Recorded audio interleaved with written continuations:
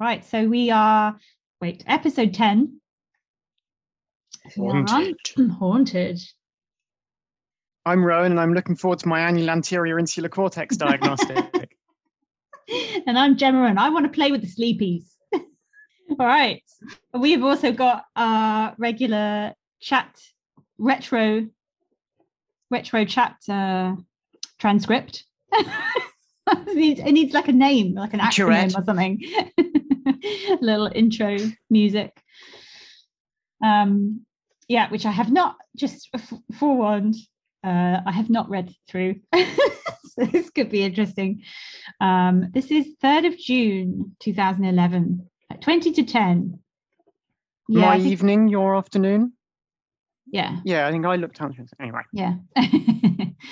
It begins. Yes.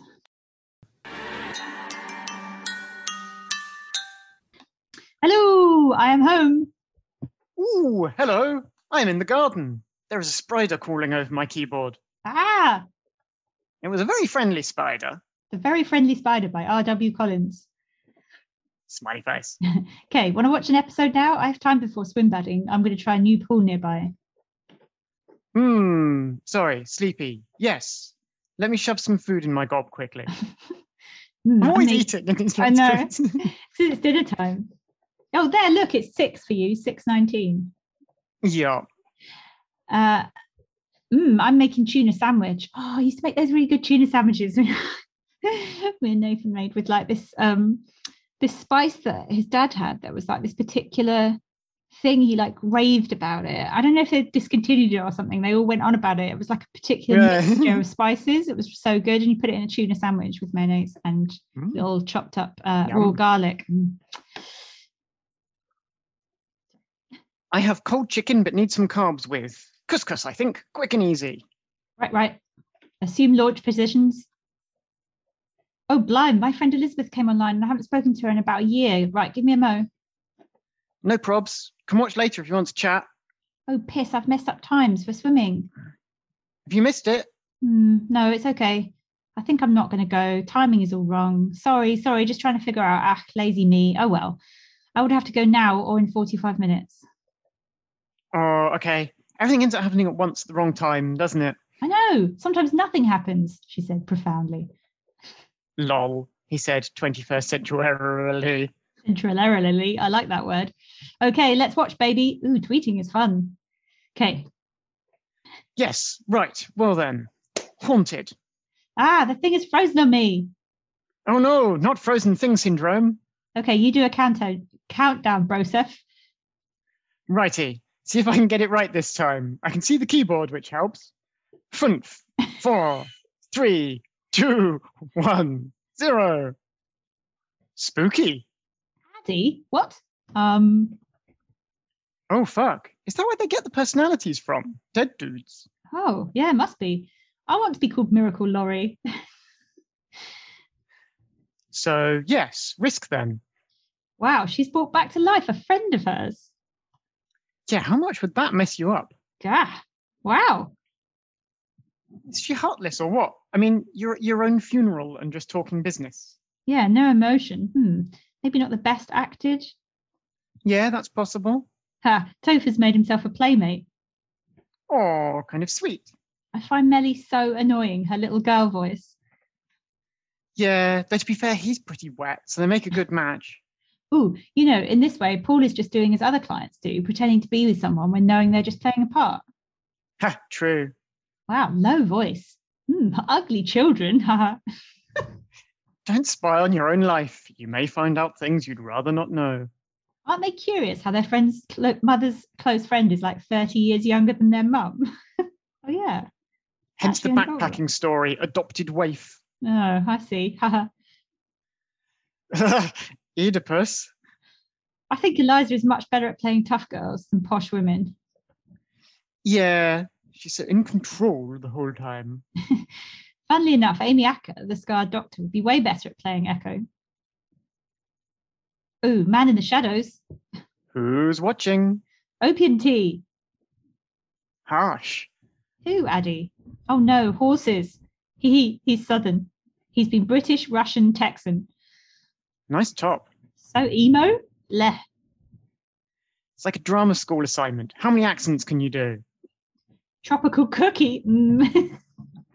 I wrote that down. Yeah, me too. They're really crude and gross. This is like a Poirot episode. Royal Tenenbaums. Ha. He has such cool toys. Is he going to sleep with Sierra? Wow, his doll is getting him drunk. God, why does she always get used for sexy sex?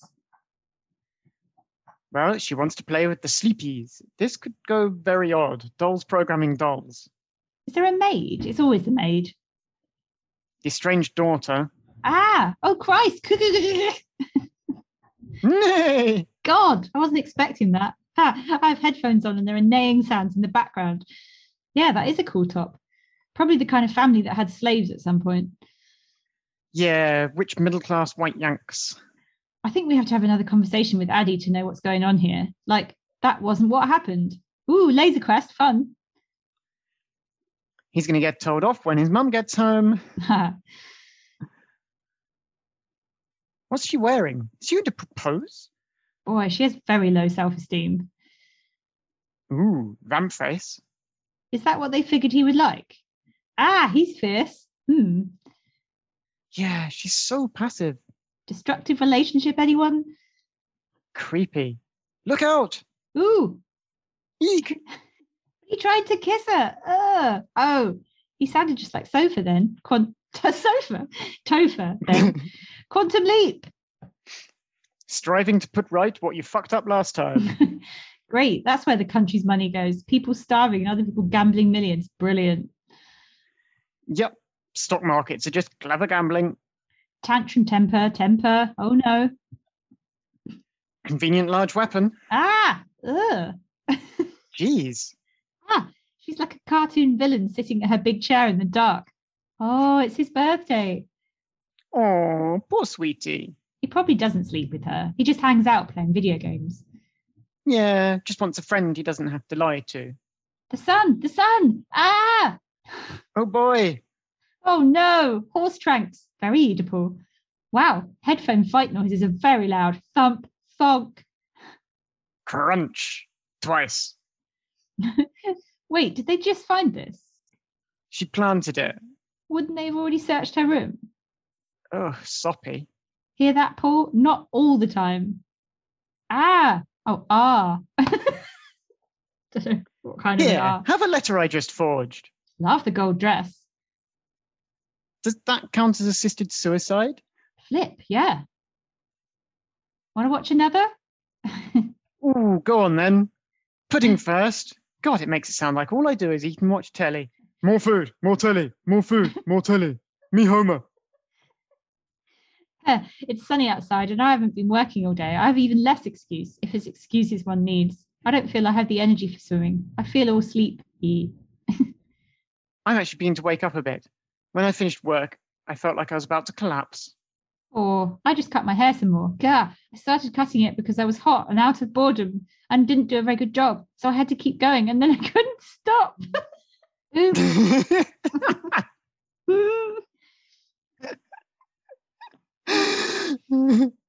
Exclamation mark. I think I've made it a little bit better. It was getting really long and now I've cut it all off. What have I done? Oh, well, it's cooler for the summer. Shave it and tattoo your head with a mystic symbol. Remember someone at school saying he'd only shaved his head because he'd accidentally set fire to his fringe? Do you remember who that is?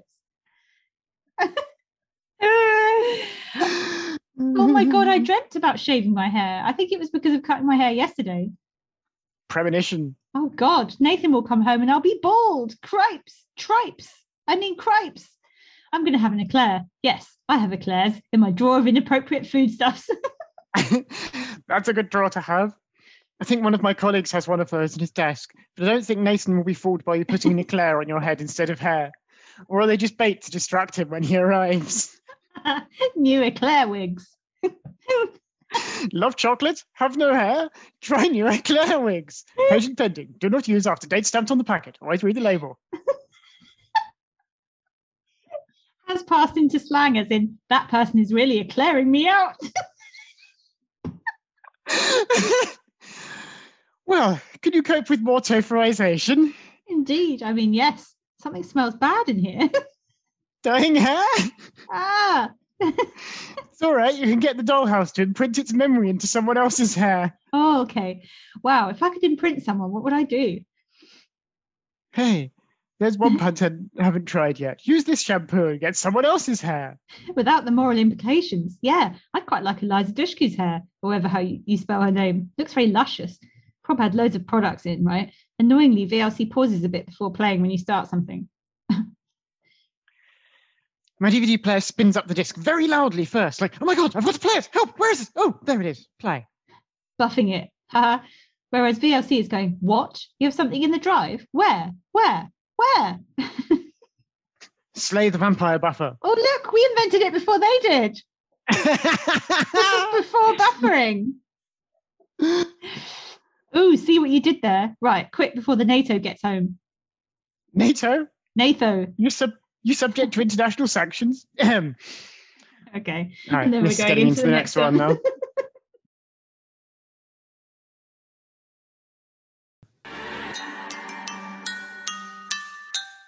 Man's really eclairing me out. That didn't catch on. We didn't say that ever again, but we should have done.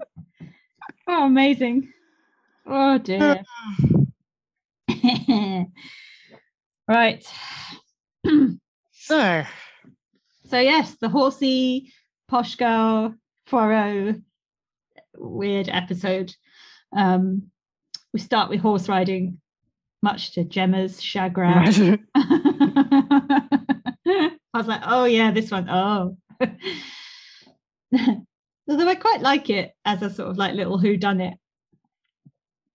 yes. Like, and it's quite succinct. Like, it gives us a little insight to Olivia. Whatever her actual name. It's a bit more focused than some. It doesn't have loads 10 of other things. Plot threads going on at once. Yeah. So we start with horse riding. I've written gross yuppies, and it's like the beginning of a 6 Feet Under episode. I felt like it had the same kind of quality of it. Like, oh God, someone's going to die. Like they always had something. You're like, oh no, were they going to have a horrible horse accident or something? Be good. I have no intention of being good. Yeah. Yeah. Oh. And then the horse comes back. Put down big horse, no rider. Margaret.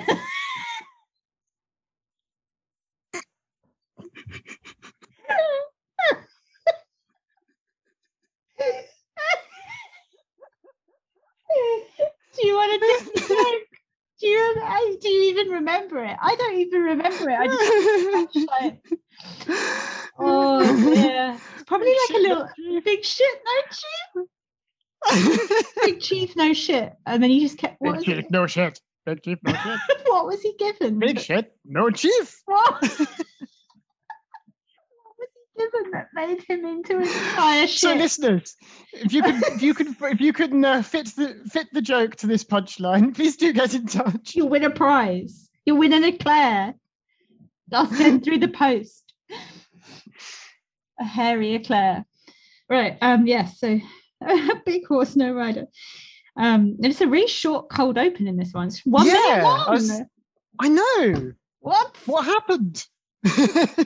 For once, an actual punchy short open that does what a short open's supposed to do. Has 2 short scenes, introduces you to the key plot point, and then gets on with the credits and leaves you to the rest of the episode. Yeah. So then we wake up with the lovely line, I'm sorry to be the one to tell you, you're dead. Oh, I didn't even write that down. That's what DeWitt says to Echo when she wakes up. Oh, yeah. DeWitt says it to her friend in Echo's body. I'm sorry to be the one to tell you, you're dead. And I did notice again that she called her Addie. I just thought it was, because we haven't heard her. I guess that's like, it's quite a neat way of going like, oh, she does have friends. She has like a nickname. She's not all just... Although we've already seen her with... hangs out with. We've already seen her with Hunky Dude, haven't we, at this point? So we know she's lonely and she... Roger. But it's kind of, building on that thing of, kind of friendships and loneliness, a theme. Yeah. yeah, so Boyd and Topher, Topher like ragging on Boyd as he does, saying, Yeah. Now you get to be twice as not fun. because he's been made into security guard now. He's no longer a handler. Yeah. After ... Dominic, Yeah. as they put it, treading what they say? carefully around the subject. Yeah. And he's saying that most of the actives are on rest. He calls him Papa Bear. Topher! And then I've like, stop, he's a homophobic because he's going about special friends. Yeah, I thought that was a bit Who was he cringy. saying that to? Special friends, not special friends, brackets, either makes obscene gesture. I don't know what, I can't remember what it was now. Yeah, but some, insinuation. Is he saying it to Boyd? Oh no, he's saying that Addie. Is he saying He's saying about DeWitt and her friend. Her special friend. And saying her special friend. I mean, not that kind of special friend. What? Although now I'm kind of picturing that. Oh yeah, fuck off. Yeah, though late night after too much wine. Shut up. Let's pass over that. But I've put down, he's wearing Topher clothes watch. He's wearing a kind of patchwork coat that made me think of kind of 1980s kids TV. He's got kind of like brightly coloured patches all over it. Oh, I didn't even notice that. I can't believe I didn't notice a wardrobe thing. Why have I written anterior interior? Someone say it. He says he's got to do his my annual anterior insular cortex diagnostic. Oh, that's okay. And I wrote that down to check, and that is indeed a real part of the brain. Oh. And I found this wonderful sentence on Wikipedia. Oh. The anterior insular cortex is believed to be responsible for emotional feelings, including maternal and sorry, I'll start that again. The anterior insular cortex is believed to be responsible for emotional feelings, including maternal and romantic love, anger, fear, sadness, happiness, sexual arousal, disgust, aversion, unfairness, inequity, indignation, uncertainty, disbelief, social exclusion, trust, empathy, sculptural beauty, a state of union with God, and hallucinogenic states. What? There's a part of your brain that part of the brain is associated with all those things. So quite, and that's the part that he's running a diagnostic on. What's the word? They're quite sort of abstract things. They're not like happiness, hunger, or no. But it's interesting, and I wondered if some more spiritual side. Joss or someone on the writing staff had looked up an appropriate bit, because they're quite interesting. They're all, it being a bit about emotions. We later learn what his diagnostic actually is, but yeah, happiness, arousal, disgust, aversion, social exclusion, trust, more relevant than it being a bit of the brain to do with vision or. So what's he doing with this? We don't find out until later, but he says it to Boyd as his excuse for, he asks for an off-duty active to run his diagnostic on. All right. And Boyd's like, I don't know what I'm signing off, but I don't really know how to argue with you, so I'm going to sign it off anyway. And Topher knows that, like, he knows he can say anything. You just come out with these terms, and people will be like, yeah, whatever. No one knows what you're saying. As far as Boyd's concerned, it's technobabble. But I thought it was interesting that actually it isn't. It actually isn't technobabble. It's actually kind of vaguely relevant. Oh, that's cool. Yeah, that's cool. Life after death. Where does that end? Yes, I wrote that down as well. And then the reply is, same place it begins. Death.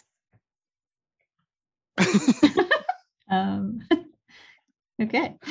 We've got Olivia and Echo. That's confusing because that's completely the wrong names. I just can't do it. I can't do names at the best of times. Having wine. And then I've put like Olivia and Echo having wine, Eliza, and then I'm just like so confused. Eliza touches herself up. Yes, she's kind of enjoying Echo's body and going, ooh, nice body, Addie. And she says it's only a loaner, and I thought it makes it sound like a courtesy car that you get when your car's broken down. She goes like, I'm pointing to the sky, and grabs her breasts. Brilliant. That's a good line. I should have had that as my introduction. Going to the sky. Who wouldn't want to be at their own funeral? She says. I don't know if anyone would. It sounds terrible. How, like, I don't know. But I kind of like in a Terry Pratchett way, like in Terry Pratchett, when you die, death comes to collect you, and he has this thing always where they see themselves dead on the floor. And then they have like a curious lack of fear or like any strong emotions, and he's just like, yeah, without all the glands and the stuff swashing around you, like, you're not actually feeling, and they're like, oh, it's so freeing, I don't have to like worry about any of these things anymore. So it's the thing about this, it's like, I know this is not the same situation, but it kind of made me think of it like, yeah, if you were actually at your own funeral in that capacity, that would be okay, because you wouldn't feel anything. You'd just be like, oh, how interesting. But does that, does that kind of explain her detachment a bit, that she's having a bit of a kind of out-of-body experience in that sense? I mean, you could actually feel things. Sociopath. You think she is? Well, no, but she's a bit emotionally repressed, locked down, isn't she? Yeah, which that's kind of the arc at the end of the episode. So, I've released myself in a kind of sudden U-turn. Suddenly I know how to get in touch with my emotions after being dead for a day. Yeah, so Olivia's been all like down, and what is her name? Margaret. And she's just like, oh, he wouldn't be at their funeral. She's all cheery, and Olivia's like, my friend just died. Show some respect. Yeah. It's strange. It's like, well, this is your thing. Yeah, and she's kind of like, I'm actually really lonely, and this is kind of making it worse. And it's like, oh, come on, do it. Enjoy yourself. I don't want to. You're my friend, and you're dead. Yeah. They're odd relationship. And Margaret says, it's definitely suspicious. They said it was a heart attack, but I was perfectly healthy and ridiculously wealthy. She was like, in a nice bit of rhyme. Being accused of being really like paranoid, and she's like, well, when I was 3, my nanny put ground glass in my nap time snack. Yeah. Okay. She wrote herself into her own will so that she could come back as her own friend. I didn't look it up, but I feel like the son, the blonde guy, is that who I mean? No, he's not the son. The blonde guy. I feel like I've seen him in something. Oh, is he the brother? Anyway, I forgot to look it up. Maybe it's just me remembering watching this episode from last time. That happened. Yeah. Sometimes. I'm like, I've seen him in something. It's like this. Just when I watched it. But yeah, they do have quite, they're relatively deep, because it's all Joss's friends, but also, they're a reasonably strong cast. Often, I'm saying you might have seen them. Yeah, true. They're not always just randos, cheap extras, as it were. Yeah.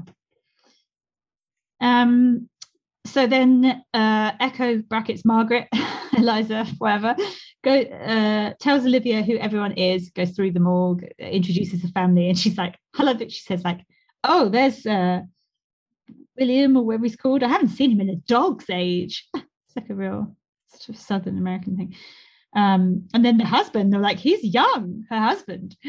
Yeah, and she has like no emotional reaction to any of them until the husband comes in, and then she's like, she catches her breath and goes, yeah, Jack. Yeah. And they lay it on really thick about how kind of upper class, rich, white family they are, and say, she was not the first of that name, and she talks about the loyal household staff lining the walls and things, and they're like really laying it on thick as to how rich and privileged they are. But in a sort of old-fashioned way, I feel. Although I don't know, do people live like that in the noughties? I don't know. It seemed like a sort of 1950s kind of. Yeah, I don't know whether there really is a class of people with like staff and. I was a lucky woman until recently. And then we get to Frankenstein at Topher's, and he's wearing a horrible... Yeah, I've put that as well. Frankenstein lighting again. Yeah. He's wearing a horrible hoodie, I've said, but maybe it's the same jacket that you noticed. I don't know. I just said he's wearing a horrible hoodie in this episode. It's sort of brown, I think. It's kind of, it's odd. It's brown. It's got kind of brightly coloured patches stitched onto the sleeves. Yeah. And I put down he's using his powers for childish geeky chill outs. Yeah. It's kind of cute, even though once again, I feel like we're being bamboozled with this. Like it's like I don't know, is it like Joss is successfully, it's a bit like with what's his name, Xander and Buffy, where you're like, he's very good at sort of like, okay, this douchebag man that like you want to hate, but I'm going to make him so he's lovable, and like you feel like annoyed because you're like, no, I want to not like Xander, he does terrible things, or I want to not like Topher because he's really sexist and homophobic, but I can't help it because of the way you've written him and the actors you've got who are like obviously your favorite, like, you know, you can tell that he's giving them all the best lines, and like I don't know, it's kind of like Joss himself. I feel it's just like, I want to be annoyed at you, but you're sort of lovable. So because this is kind of cute, he's like, yeah, programmed Sierra as a little buddy. Yeah. And she's cool as always. She's just so good in every bit that she's in. They're my favorite bits. And then she can very believable. So it's well. She's convincing. Well directed scene. She's very convinced. She gets up out the chair and is immediately. Her whole body language is right for the character that he's her energy her to and the be. way. Yeah, absolutely. Yeah, she's like a female Topher. Which is that what you? I get it like that. That would be his fantasy. You want someone to like challenge him and be as smart as him and like play games and things. But it's essentially like another him. I don't know. Is that what I would want? Him, I don't know. It's like him wanting his kind of soulmate. You know, best teenage best friend who hangs out and does all the same things and has all the same interests. And and then we cut from that to we cut to Ballard being a bad cook because they're the cliche couple. They really fucking and obviously he can't do anything that she could do and vice versa, because that would make them two like rounded human beings. I don't think it should be that snappy. Okay. I know the quickest way to kill a relationship is to take the temperature. I'm fine and you're adorable. Adorable. I want to kill them. I hate them so much. Yeah. Yeah, I've written gender stereotypes. But then they drink something, and I hate this thing of like, I don't want to do anything wrong. I don't want to do anything wrong. And he fucking loves it. Like he thinks that he doesn't, but he loves it. He loves her being all pathetic and low self-esteem. Yeah. I hate it. But then he bags her wine glass. I know. And I just wrote down, like, surely there's an easier way he could get fingerprints. They're in each other's flats, like, constantly. Or a bit of hair from her hairbrush or the pillow. So whatever he needs it for, so a really elaborate thing to do compared to, say. It's just like that's like a sort of real filmic thing, isn't it? Because it looks good on the camera. But it still would be like if he'd gone and got a bit of hair from her hairbrush or something. And then we cut to a drunken guy quizzing the drunken guy who's the brother, quizzing Echo, Margaret, like who she is. And then we get the story of like, well, how do you know? Yeah. And we get the kind of Margaret. Unhappy families of them all saying how hopelessly unemotional she was, and they had to they always felt they had to please her. And she said, no, she was lovely, wasn't she? Why do you all hate her? Stop hating me. I mean her. She's doing such a bad job at pretending. Yeah, she slips up constantly. So like us from the get-go, like, we met in backpacking and she showed me Morocco. It's like, really? They were like, what? And the kids here just seem gross, so that's how they split up to start with. You're just like, they are horrible, like really horrible, and they look gross. They just, do you know what I mean? Like the way they're dressed and the way their faces are, just like but actually I said that the son reminds me of Nick Brendan a lot. He's just got like a Xander vibe. He's just got that kind of like like sort of, I don't know, do you know what I mean? Like very American kind of, I don't know, there's something Nick Brendan-y about him anyway. The way he moves and things. Yeah, and again, they're kind of the archetype of that class of family, aren't they? Yeah. And one of them says, you may be here to mourn Margaret Banford or whatever she's called. The rest of us, we just live here. Yeah. She's like, oh. I thought this was going to be a bit more support you, a bit more. And then is this the bit where she goes out to get some air, and then the sun comes out? The sun comes out and comes onto her, and she's like, "Oh my god!" And then like she starts really retching, badly overacts it. Yeah. So Eliza's like really hams this scene really hammy. Really hammy. And the guy doesn't even seem bothered. He's just like, oh, well, I don't really, that's the worst reaction I've had in a while. But he's just like, oh, really, dude? He's just like, not that put off, really. This is sort of like, oh, well, you win some, you lose some. Just, okay. A hunky young husband.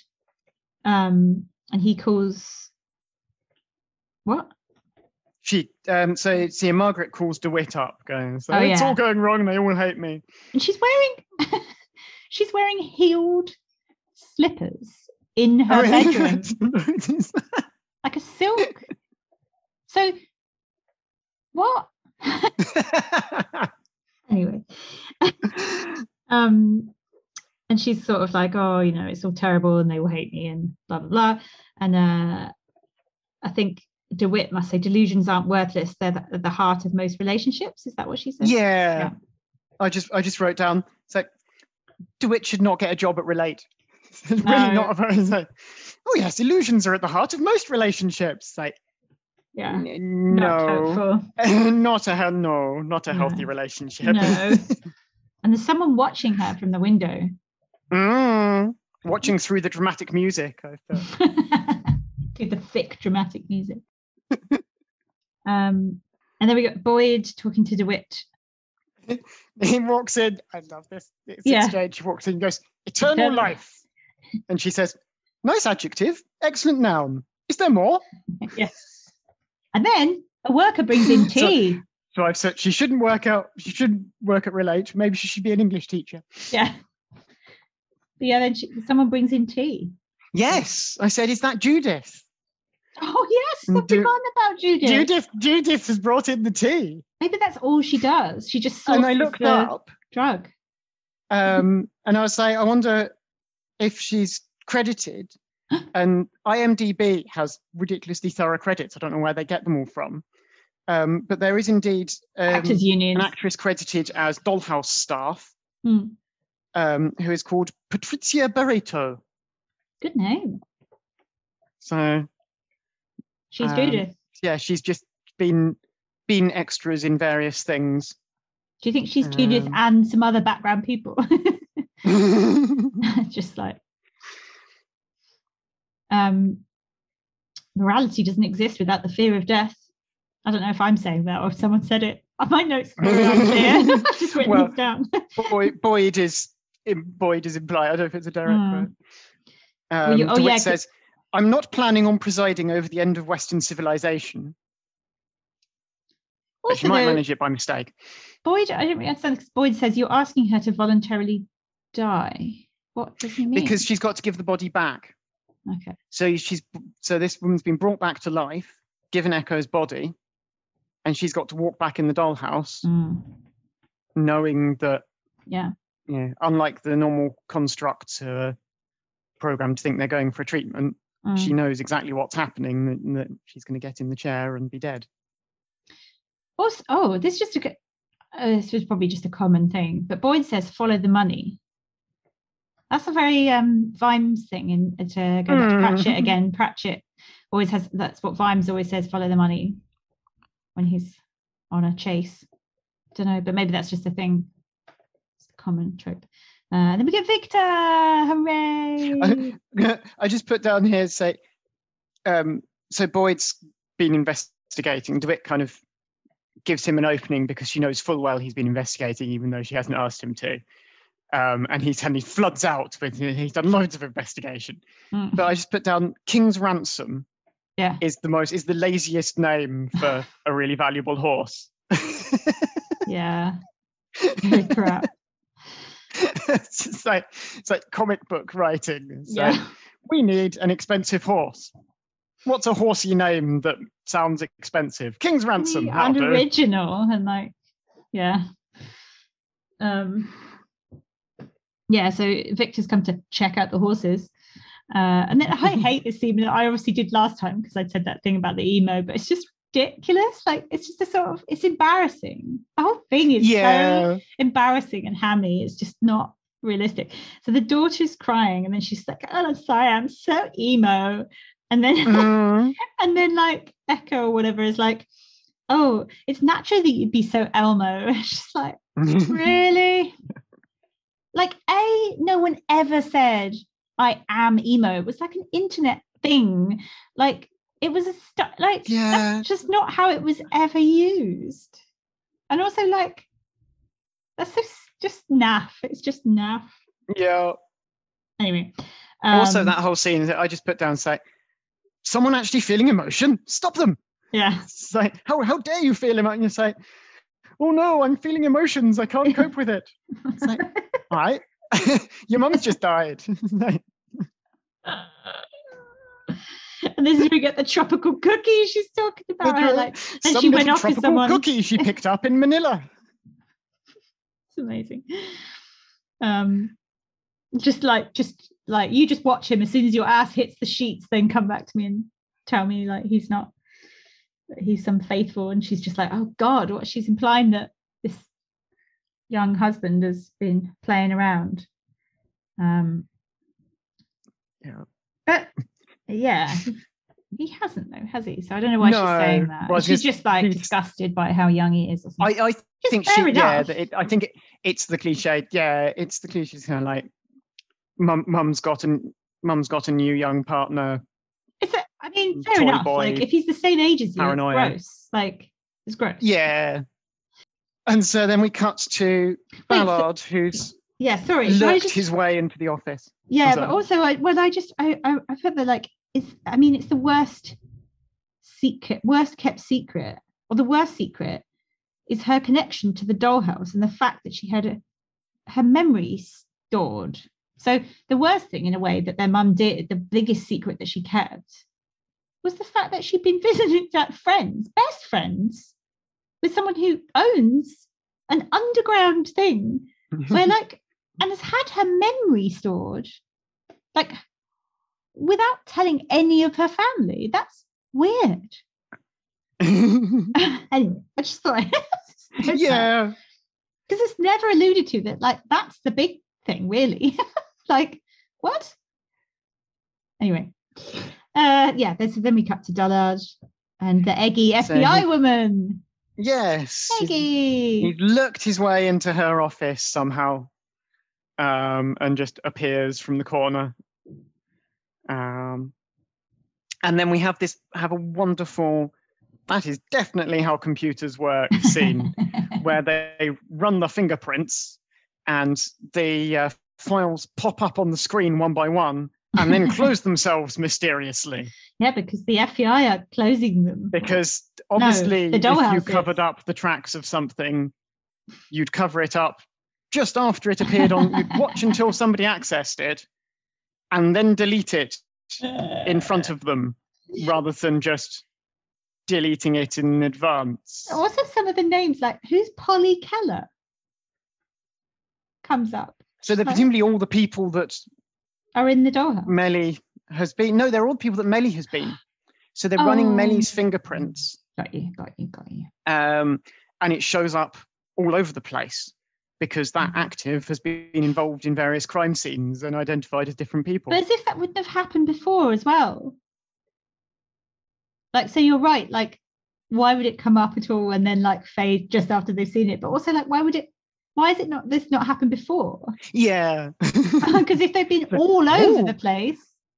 But it's enough to convince the FBI woman Also, She's why like, are her I'm beginning to believe. Wait, or but why are her fingerprints on the record? She's got. You only have that if you've got a criminal record. Yeah. It's not like everybody's fingerprints are just on a database. Until you look at them and then they disappear. They're always doing that in TV things, aren't they? Looking at running fingerprints. Like, I just want you to run some. What? Yeah. I wonder how it actually goes. A bit of Eggy. a bit of moving the plot forward without any real rational explanation. That's in.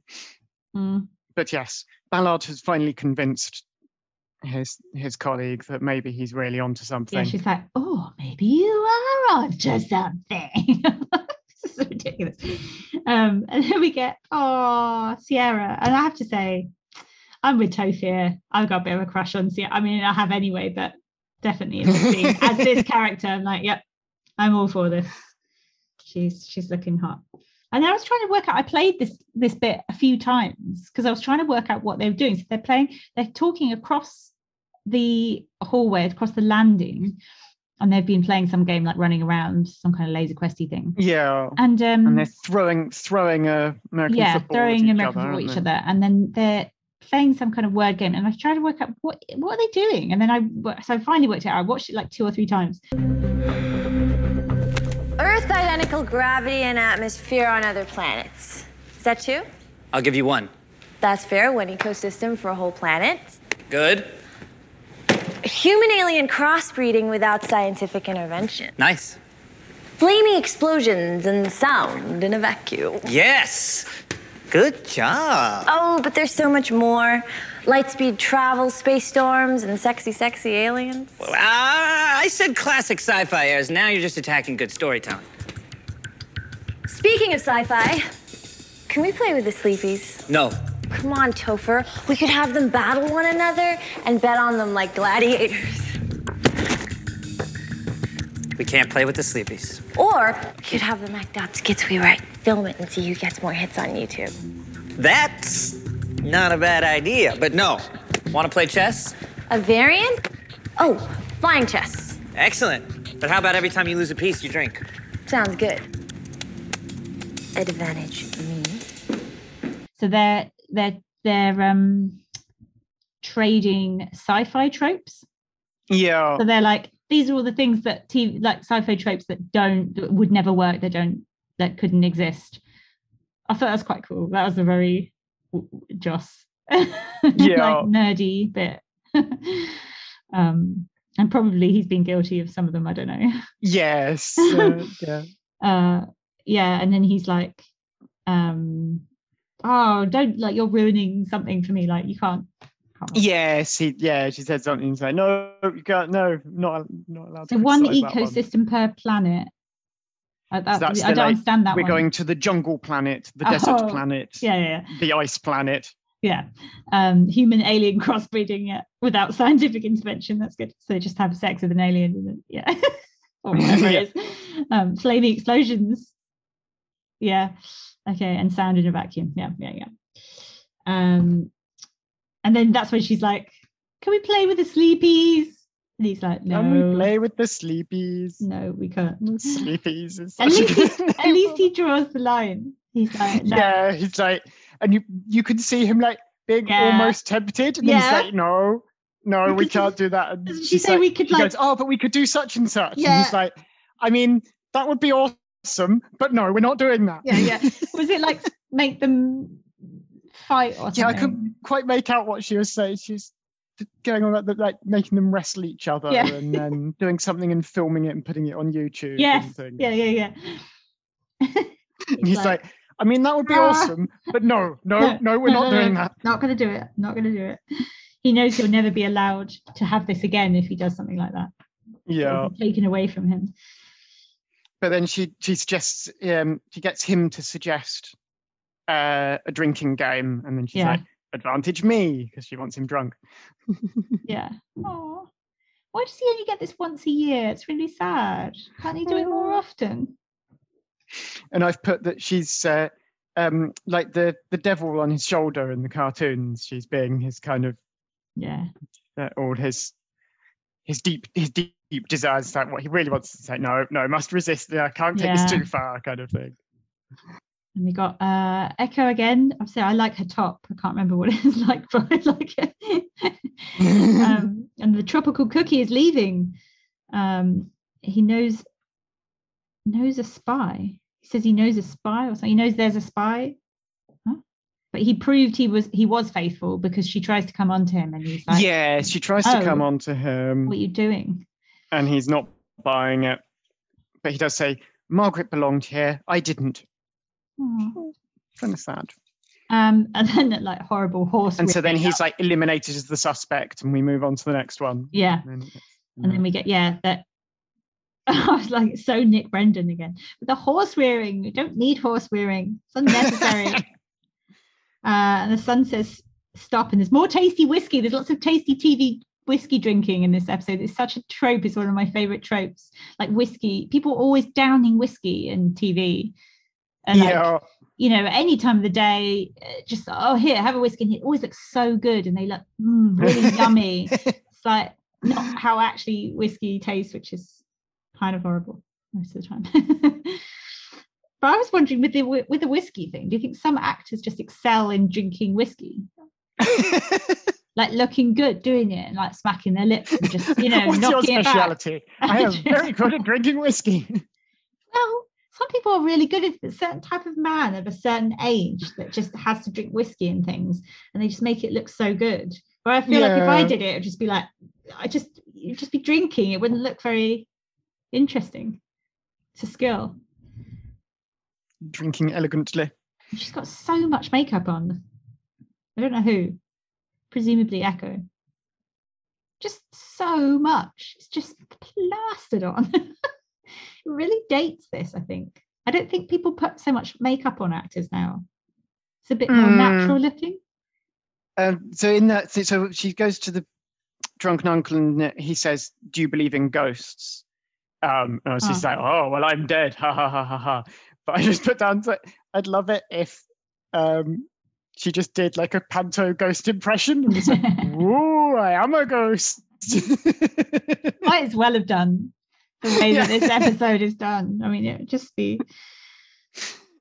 And then he like convinces her that he's not the one that killed her, and then mumbles a name for her to investigate next. And at that point, I started getting bored with not bored, but I started losing track of the kind of murder mystery thing, because they're all like naming the next suspect. It's like, but I think you should investigate. Well, I didn't even make a note, so I obviously was bored. Yeah, no idea. Like, because I'm not very good at remembering names at the best of times. But in something like this, where all the characters are introduced in the episode, and then they just refer to them by name, and you're like, I have no idea who. Yeah. Yes, John and Jack and Bob and Bill and you don't care about any of them because you've never seen them before, and you don't care about Margaret because you've never seen her before. So I don't care who killed her. I just don't care. And they're all very unlikable people as well, which doesn't. Yeah. I also was like thinking about the humor thing, like. It's different. Like in Buffy, like his main character is the one that has the witty line. Like, I mean, she's not that funny, Buffy. She's a bit silly. But that's her thing, isn't it? Like while she's fighting, she has her like little lines and they all try to do it and they can't do it. And in this, it's like the main character has no humor whatsoever. Like even when she's herself, Echo, she's just not funny. The only funny character is Topher.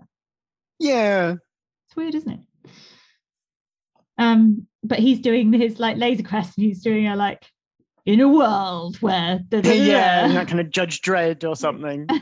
Or that like cinema voice. Yeah. In a world where all men are guilty until proven dead, one man stands as our only hope in the fight against the...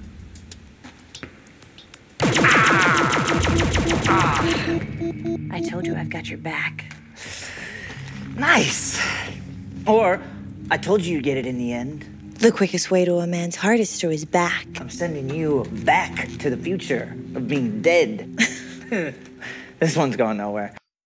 And at this point, watching it, I didn't remember that DeWitt had set it up. I was like, why doesn't she care that this is going on? Yeah, I was saying not entirely clear why nobody else is there. And so yeah, does Topher live in the dollhouse? Well, because there's something in another episode where it says that he hasn't. Someone's asking him when they all get interviewed because they're all suspects. Oh no, that was Amy Acker. They're like, when's the last time you went outside? And she's like, she hasn't been outside. But I don't know if Topher does, and he gets all his food delivered. Yeah. Where he's always kind of there when he's there when everybody else isn't. Because like with this, it's kind of like everything's kind of shut down, and he's just kind of hanging around there. It might be part of his deal that he gets somewhere to live as well. Yeah, he's just got like an apartment in the complex. He'd want like a fancy penthouse flat with like gaming. He just has his games consoles and sofas, and perhaps he's just there to play laser tag with. Maybe he has to do like nights, because he has to be on call and things. So maybe he's just there, ends up being there all the time. But he does have a flat. He just hardly ever goes there. Maybe he doesn't really want to go out to the world because there's nothing there for him. It's the thing, he doesn't, because that's kind of the point of this diagnostic, that he doesn't have any friends outside the dollhouse. He doesn't really have. What about his family? Married to his job. He's just a little boy, really, isn't he? And then we got Flimsy Melly, nuzzling your shirt. Trying way too hard. She's nuzzling his shirt. Not that they're not nuzzle worthy. Good fucking and God. She goes, it doesn't have to mean anything. It's like, I've written. Have any less This is what I've written. Agency and self-esteem. I've written nuzzling your shirts, nuzzle worthy. Oh my fucking God. She's the epitome of low self-esteem. I really, really hate this. Really hate it. He's turned on by this and now he's aggressive. What the fuck? This is so not okay. I'm just like, this scene, I don't even know if I can talk about it. It's so disturbing. Yeah. It's almost worse than a rape scene because it's so like near the knuckle. I just don't know what they're doing with it. I don't know what they're suggesting here. And I think that's what I put down and say, what did Joss think was going on in this scene? Because it's not. If it was intended to be kind of sexy, or if it was intended to be, we're criticized by the script. It doesn't come. It's not clear. We're not. Because he doesn't like. He hasn't he doesn't kind of afterwards. He's not. I don't know. Nothing comes of it. Do you know what I mean? Like he doesn't. No, it's not clear enough whether we're supposed to be accepting this, criticizing it, watching it as voyeurs. What is? Yeah, why is he showing us this, and why is it? Because it's not. It's. I mean, it's a fact. These things, these like dynamics happen, and like she's. Yeah. They're sort of playing out that thing, and like. There is kind of some suggestion he's got this kind of internal conflict of he wants to rescue women, but he's also like really muscly and kind of macho, and I don't know, it's like, but it's the fact that they play it so that she likes it. And then they have like it's just the scene afterwards, like the next day she's like, oh, I really enjoyed last night. Like, I don't know if I could do it all the time, and he's just like, yeah. Like, so he's disgusted. So he's like horrified with himself, but it's not enough. It's not enough. It's like, it's got that kind of, he knows it's wrong, but does it anyway. But it's just, And I do think, I don't know who directed this episode. Should we look? I do think from it's very male gaze, and like, that kind of thing goes so unnoticed until you see something done differently. So if that was female gaze, that scene, it would play out so differently. So you could have the same scene and you wouldn't even necessarily need to talk about it any differently, but it's like from the perspective of him, and like it's just like I just feel like as a woman watching it, it's quite frightening. And I feel like if it's supposed to be frightening, well then why? Because are we supposed to be frightened of Dullard? Like we're supposed to think he's a hero, aren't we? I don't know. The episode director is called Elodie Keane. That sounds like a woman. Elodie. Elodie, yeah. Depends how many women they have in the writing. They have quite a few women in the writing team. Yeah, it credits writers as Joss Whedon, Jane Espenson. Oh, Jane Espenson. Sharon. What, for this episode? Oh, Jane. That's interesting. I mean, she's the big one from Buffy, isn't she? She did lots of the classic episodes. Yeah, that's what it's got as the written by credits on the episode in IMDb. Maybe then they are trying. Maybe it's IMDb. the editing, and it just hasn't come across. Or It just maybe didn't quite. It just didn't work, and like maybe it's because it's got a longer arc for him, and so what they're trying to imply is something more sinister. But in this episode, it was just frightening and nasty to watch, and I didn't like it. And I just want him to go away. So then we're cutting to back to horse riding. She's put out, riding a horse like she's in a 19th century novel. In the middle of the night. In the middle of the night, her hair flying, looking ridiculous. And then Nicholas Brendan has figured it out. So why did he kiss her then if he figured it out? But perhaps he didn't kiss her and he didn't figure it out in time. I think they cover that off. I think he says, I didn't figure it out until after I'd kissed you, don't worry. He's still not as grossed out as he should be about the fact that he's done that. Maybe he figured it out when she overacted vomiting when he tried to kiss her. Yeah, and then they have a conversation about he's like, I know about the dollhouse, Mum, and she's just like, oh, okay, and then she's just like, she's sort of creeped out by it, but then she's kind of like okay by it, like, oh, everybody does it. And it's like, oh, okay, so you just use it for prostitution. Oh, that's fine then. yeah, that's fine. You're just buying women, of course. That's your right. It's your right as an entitled man. What the fuck? And he's a horrible gambler. Yeah. But he gives a sob story. I put down like, and then she kind of moves on. It's like, oh, okay, it's clearly not you that killed me then. And it's like, I just put down his alibi is he's a bit wet. He's just kind of like sobs a bit, and then she's like, oh, you're fine then. You're just like, what? In what way does that rule him out? I don't know. Also, there's only a smallish number of dolls, so wouldn't people recognize them? Yeah, that's like kind of poetic license. Veronica Mars and Burn Notice and things like that. It's kind of like, my disguise is I've put a different shirt on. Veronica Mars's disguises are the best. She has this like whole closet of like, now I'm a like anime girl. Now I'm a stupid. Oh. Even better in that Word of Honor in that Chinese drama, their disguises in that hilarious. They're just like, I've just drawn a sort of crayon moustache on my face and beard, and no one knows who I am. It's like, really? It's the kind of Superman put a thing. hat on. He puts his glasses on and he's Clark Kent. Stupid. Horrible. I've written horrible horse moments. And then why?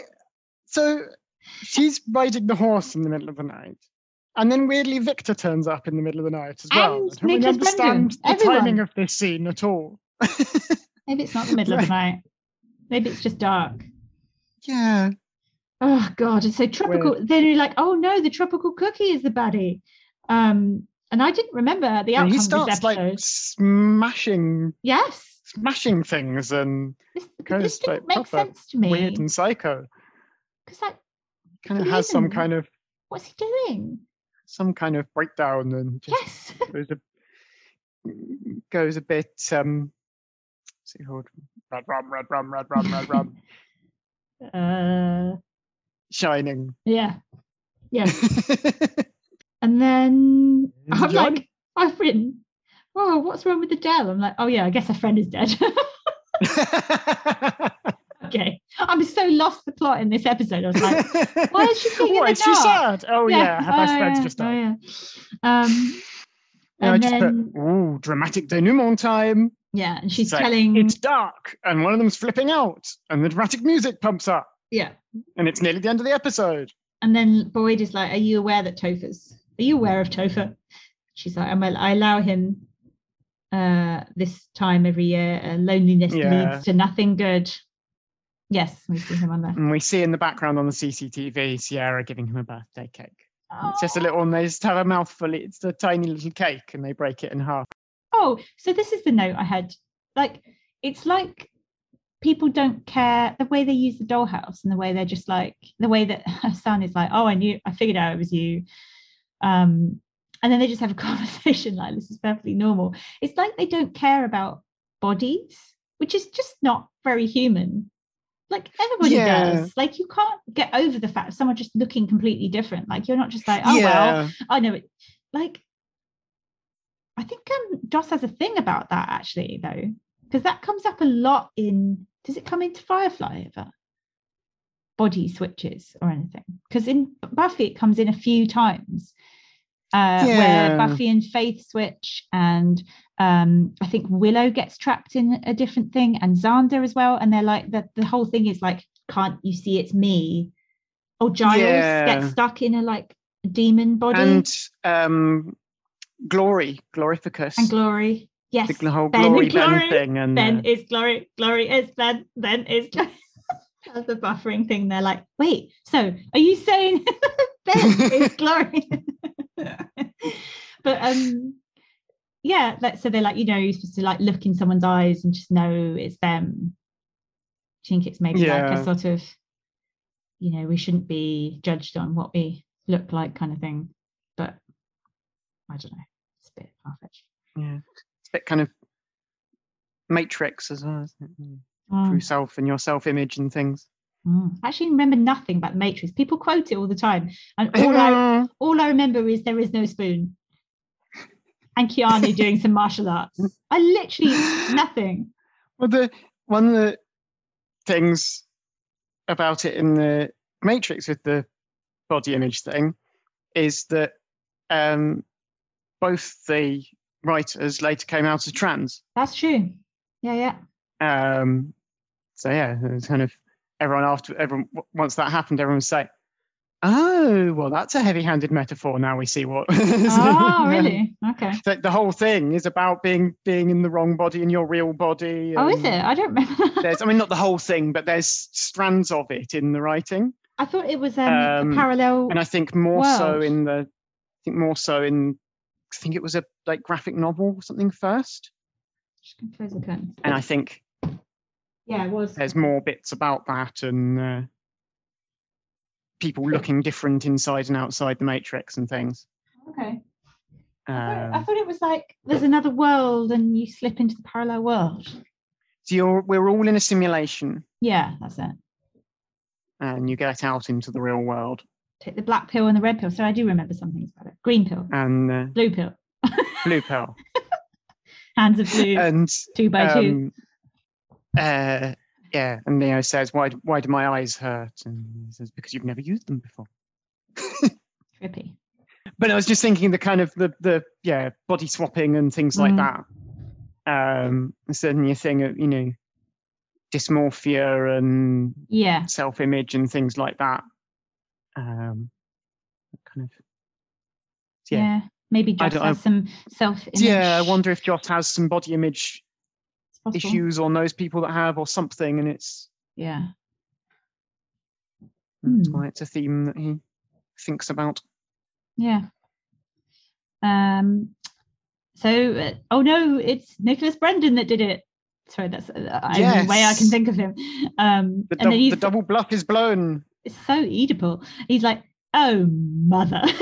Like, it's ridiculous. And then I'm sure, like, they have a whole discussion about there's no guns in the house. And then suddenly somebody blows the door off with a gun.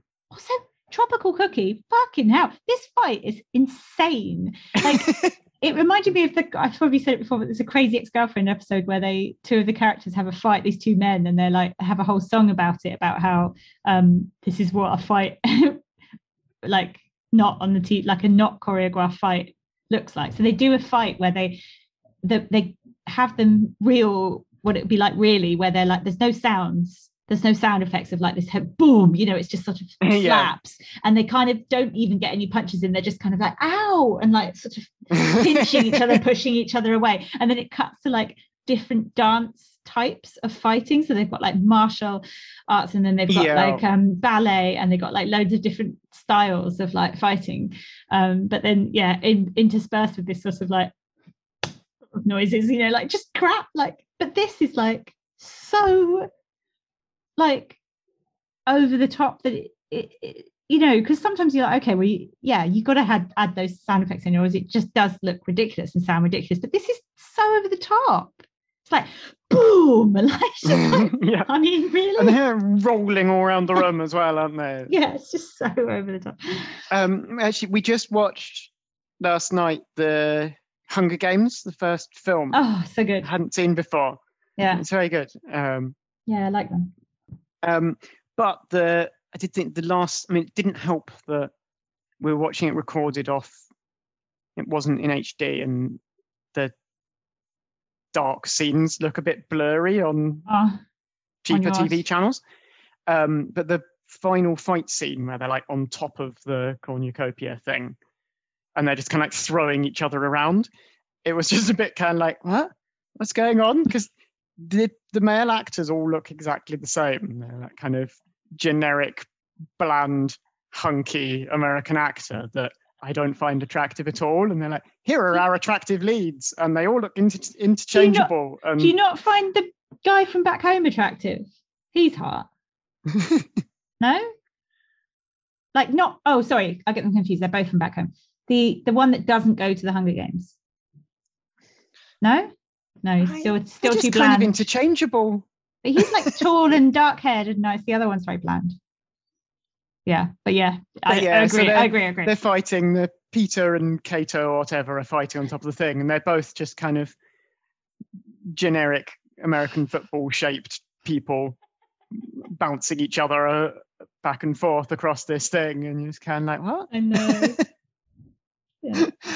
But I was just thinking of it in the fight, the bedroom fight at the end of this episode, a bit like that. They're just kind of rolling around, being fighty. Yeah. And then we got drunken William, whiskey actor drinking actor. No, what? Oh yes, blunders whiskey in. Drinker.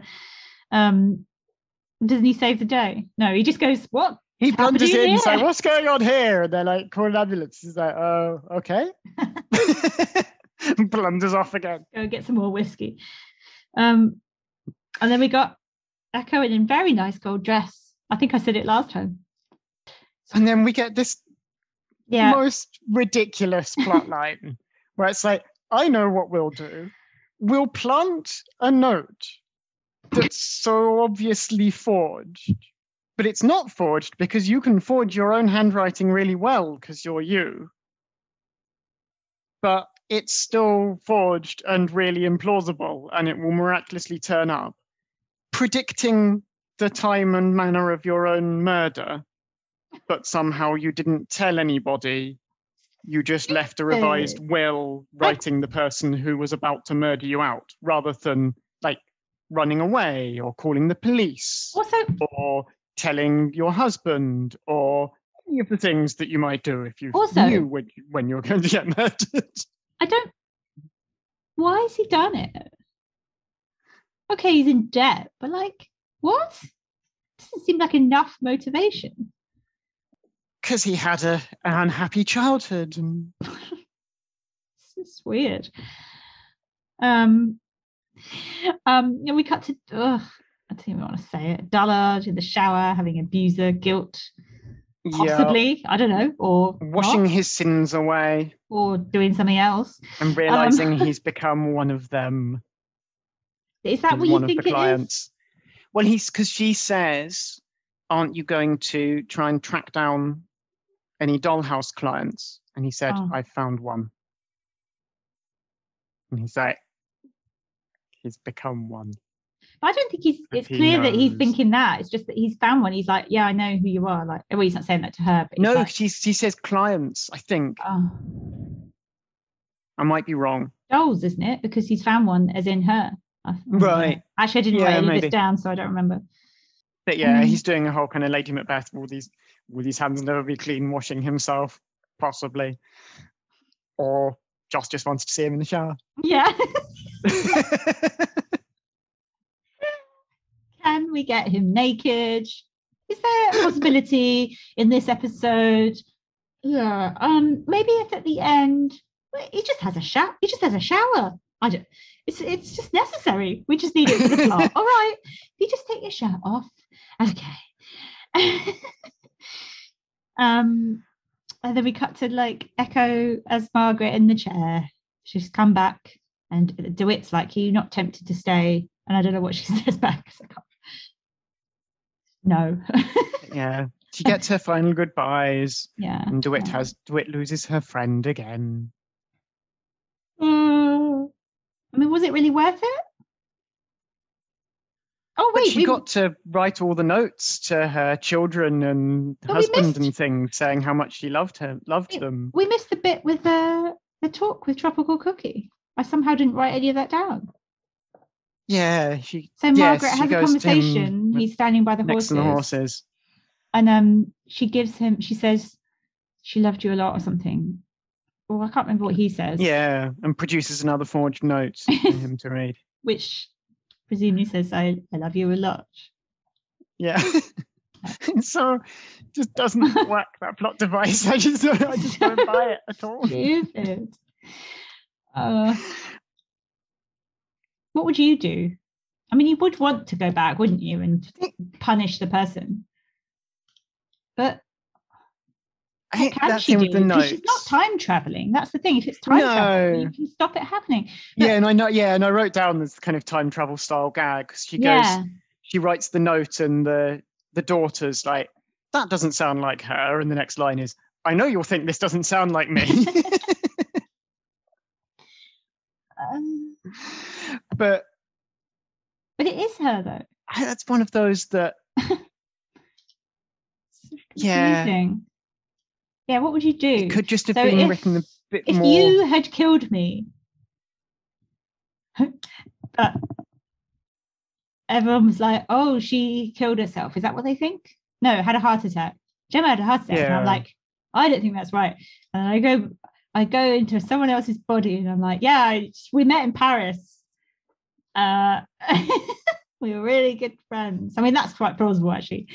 And you'd be like, "Oh, all right." And then and then somehow I find out that it's you. How would I tell people? Wouldn't you just tell people? Wouldn't you find a way to have get some evidence? Because it's not going to stand up in court anyway. The note thing doesn't work. I think you could do. Set them up. You need to set them up to commit to confess somehow. You need to tail them and like, I don't know. It would have been better if she. I don't know. And the notes to the loved ones thing would make sense if you did like a diary. You could fake a diary. Yeah. Because the Write some thing that's weird about the comforting letters is like things. they're all conveniently written like 2 days before the murder. It's like, Which is really creepy. That would make you feel worse if you were left behind. You're like, why was she writing these letters? She must have known she was going to be murdered. That's really weird. and that's just really odd that she then didn't tell terrifying. anybody. So it's not like kind of, you know, as she lay dying, she scribbled something. It's like 2 In days blood. later, she sat down with some nice headed notepaper and wrote in neat flowing handwriting letters to all her loved ones, and then just went about her life for 2 days. and then died. What? And then a But if you friend kind of turned up. Just and- make it like actually. Also, why like- would the like a few friend weeks have of this letter? diaries Why and- would the friend have this letter? Oh, Yeah. I know that you have been here and I've just turned up, but I have a letter from her. To you? Yeah.